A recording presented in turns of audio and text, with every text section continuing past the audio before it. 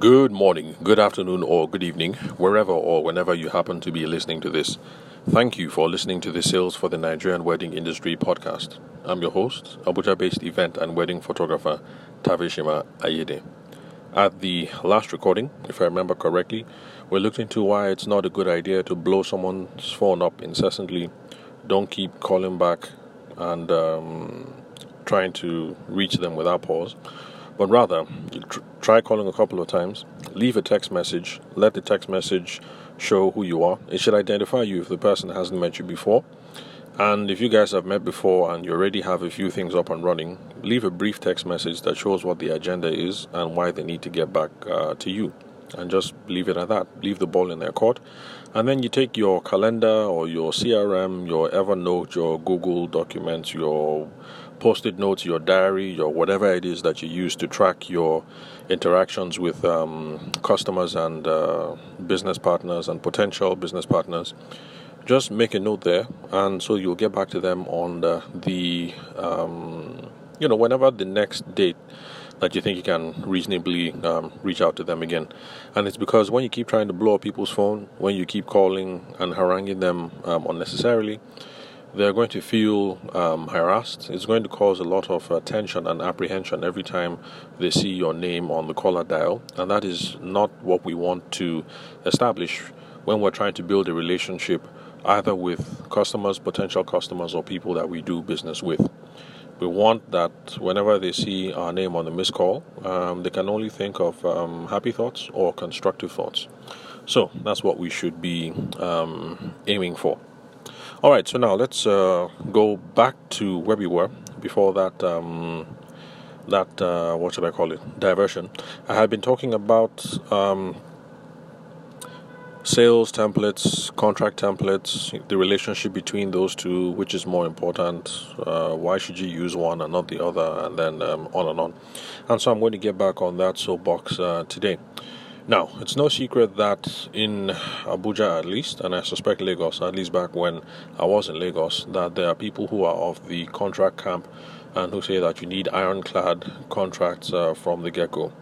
Now, if you've listened to the last 2 or 3 episodes, I hope you kind of see why that's not necessarily the case, that it's not about the contracts per se, but it's about how you establish expectations and get a sense of what it is that your potential customer wants. Get a sense of the bride and groom's expectations and make those expectations clear, and of course feed the expectations back to our brides and grooms and their families so that we don't have any quarrel or any issue either in the run-up to the wedding, while the wedding is being executed, or after everything is totally done. So, I guess it's obvious what I'm partial to, and that I believe that your sales template is much more important than your contract template. Now, this is also another reason why I think your sales template, or your sales process, or your sales philosophy, or your sales framework, or whatever it is that you want to call it, because I've noticed some people get touchy when you use some words. If you say sales template, they'll say, "Oh no, I beg, I'm not a robot, I want to be free. How can you be saying sales template?" I'm just saying, pick whatever it is, your sales philosophy, your sales practice, your whatever, is much more important than your contracting process. And the reason why that's the case is because your sales template, your sales process, your sales philosophy, if done right, is going to reduce friction in the buying and the selling process, which is what we really want. We want things to move along smoothly without friction, because if things move on smooth without friction and there's plenty of trust in the process, when things spring up that were unanticipated, because there's no animosity here, and because things have been moving along in a convivial process, it makes it a whole lot easier for somebody to just pick up the phone and to say, "Hey bro, I thought we agreed this is what's happening," and then you guys can hash it out in the phone conversation, and then life goes on. So your sales process done right is going to reduce friction in the buying or in the selling process, and it's going to do that because if done right, it's going to help establish trust. Because if you have a solid sales process, it looks like you're a professional, like you've done this before, you're leading them capably and confidently through the whole process, they're going to trust that, this guy is a correct guy. He knows what he's doing. It's clear that this guy is a good wedding photographer. It's not just the day that he started his job. It's clear that Kemi knows what she's doing as a wedding planner. It's clear that she's a pro, the way that she's leading us through the whole process. And another reason why it helps to reduce the friction in the buying process for them or in the selling process for you is because the sales process, part of the goal of the sales process is actually to find out what it is that your brides and grooms, what it is that they want. So it doesn't matter which training that you're taking, whether you're looking at Grant Cardone or whether you're looking at Brian Tracy or whether you're looking at Tom Hopkins or Miller Hyman or spin selling or whatever sales process it is that you're looking at. There are also some Nigerian gurus in quote, and I'd like to say in quote because I find it funny when you see people who are sales trainers and they're selling, but then you look at their CV, you look at them and it's like, this guy really hasn't sold anything, or this babe hasn't sold anything.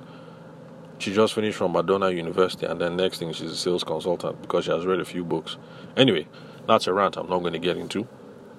So, but I'm just saying that no matter who it is that you follow, whether it's the boy or the girl who just finishes from Madonna University and decides to start, or Tom Hopkins and the much more established people who've been doing this since before I was born, there's no sales process that teaches you how to just flog your services just as it is. Every process, every sales trainer, every process, every framework will get you to try and answer one underlying question. What is it that these people want? And that is what we should be focused on. So in the beginning, as a wedding photographer, it's not just about collecting the money, but you have to get a sense of what it is that they want. If you are a documentary guy like me, but the documentary guys, we have this like paparazzi style. So we're following everything as it's live, different angles, sharp, plenty of energy and all that.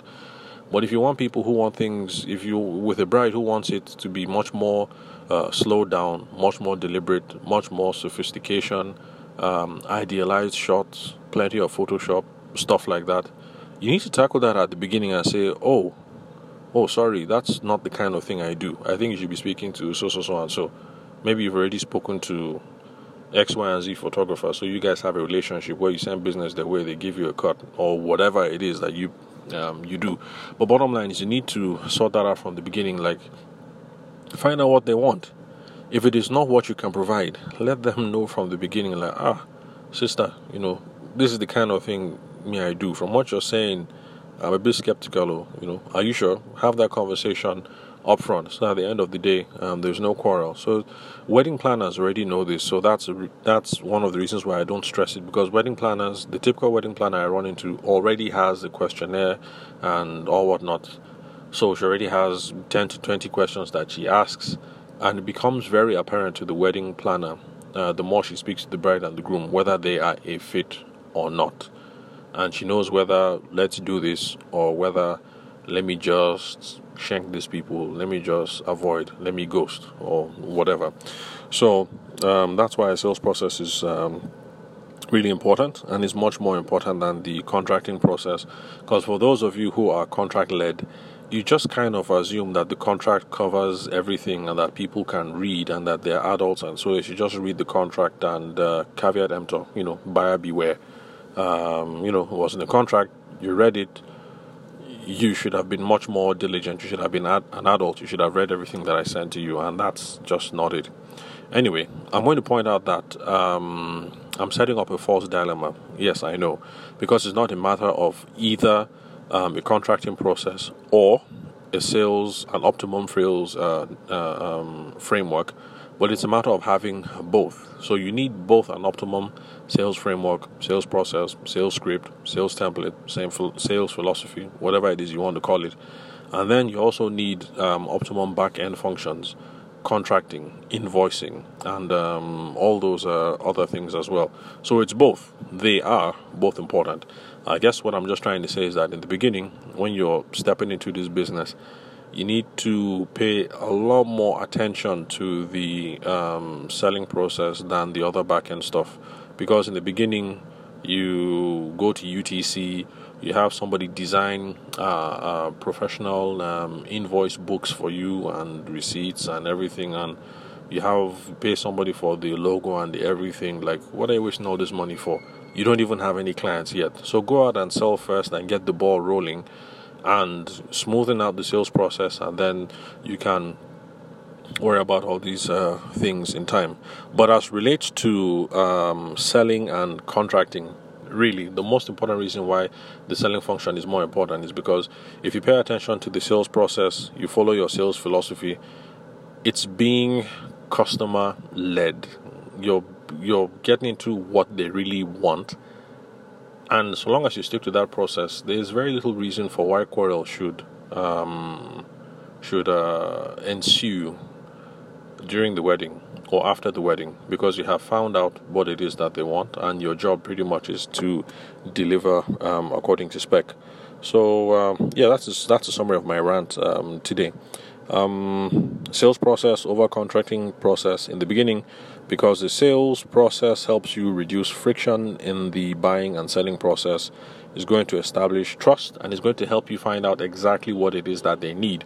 Because really, when the quarrel arises and then people start pulling out contracts or emails to say, no, you sent this is what you signed and all whatnot, it's because there was a failure in expectations. The bride thought it was going to be one thing, you thought it was going to be another thing, and that's why you guys are quarreling right now. So if you have an optimum sales process, you're not going to run into that problem, because your sales process will lead you to ask the right questions, to gain feedback, and to qualify. And both the bride and the groom and the members of the family are going to be absolutely clear on what it was that you guys agreed in the first place, and there isn't going to be any quarrel.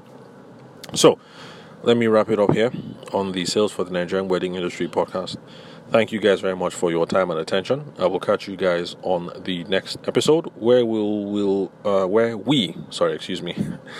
will keep on the discussion about more sales and contract related stuff, at least for the next couple of episodes, before we branch off into some more juicy stuff. So you guys have a wonderful day.